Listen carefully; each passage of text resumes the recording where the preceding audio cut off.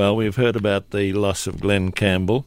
I'm just reading in today's Sydney Morning Herald an article by Helen Pitt in praise of the Rhinestone Cowboy. She was in 1974, as she was much younger, of course, weren't we all? And she said her mother was a great fan of Glen Campbell's, her father wasn't. So she said, my mother had won tickets on a 2UE Bob Rogers radio show. It was my first concert, and I still remember sitting so close to him in the front row we could almost reach out and touch his spectacular sideburns. Well, as we know, times changed, and about 8 or 10 years ago, it was said that Glen Campbell had Alzheimer's, and of course he died from it just a few days ago. But I think his dementia was starting. What year was it, Gary, that he came in here? It was February 2008. Okay, and he was with his manager. That's right, and they enjoyed a nice cup of coffee. Yes, which was probably whiskey. Well, I actually had a look in there. It could have been tea or whiskey. I'm going for the latter. Okay, well,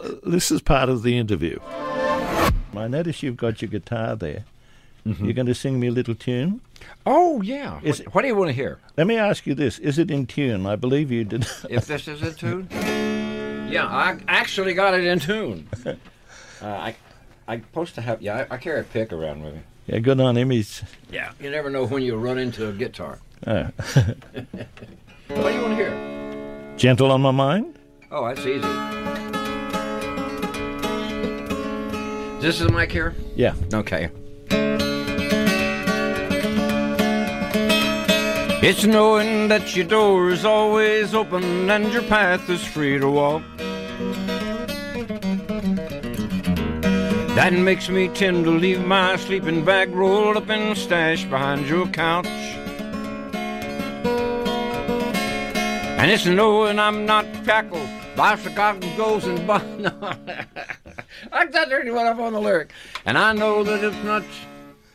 This is live, I'm folks. not shackled by... Listen, it's all right. Frank Sinatra came here, and I noticed that he had videos in front of him to remember all the words of his songs.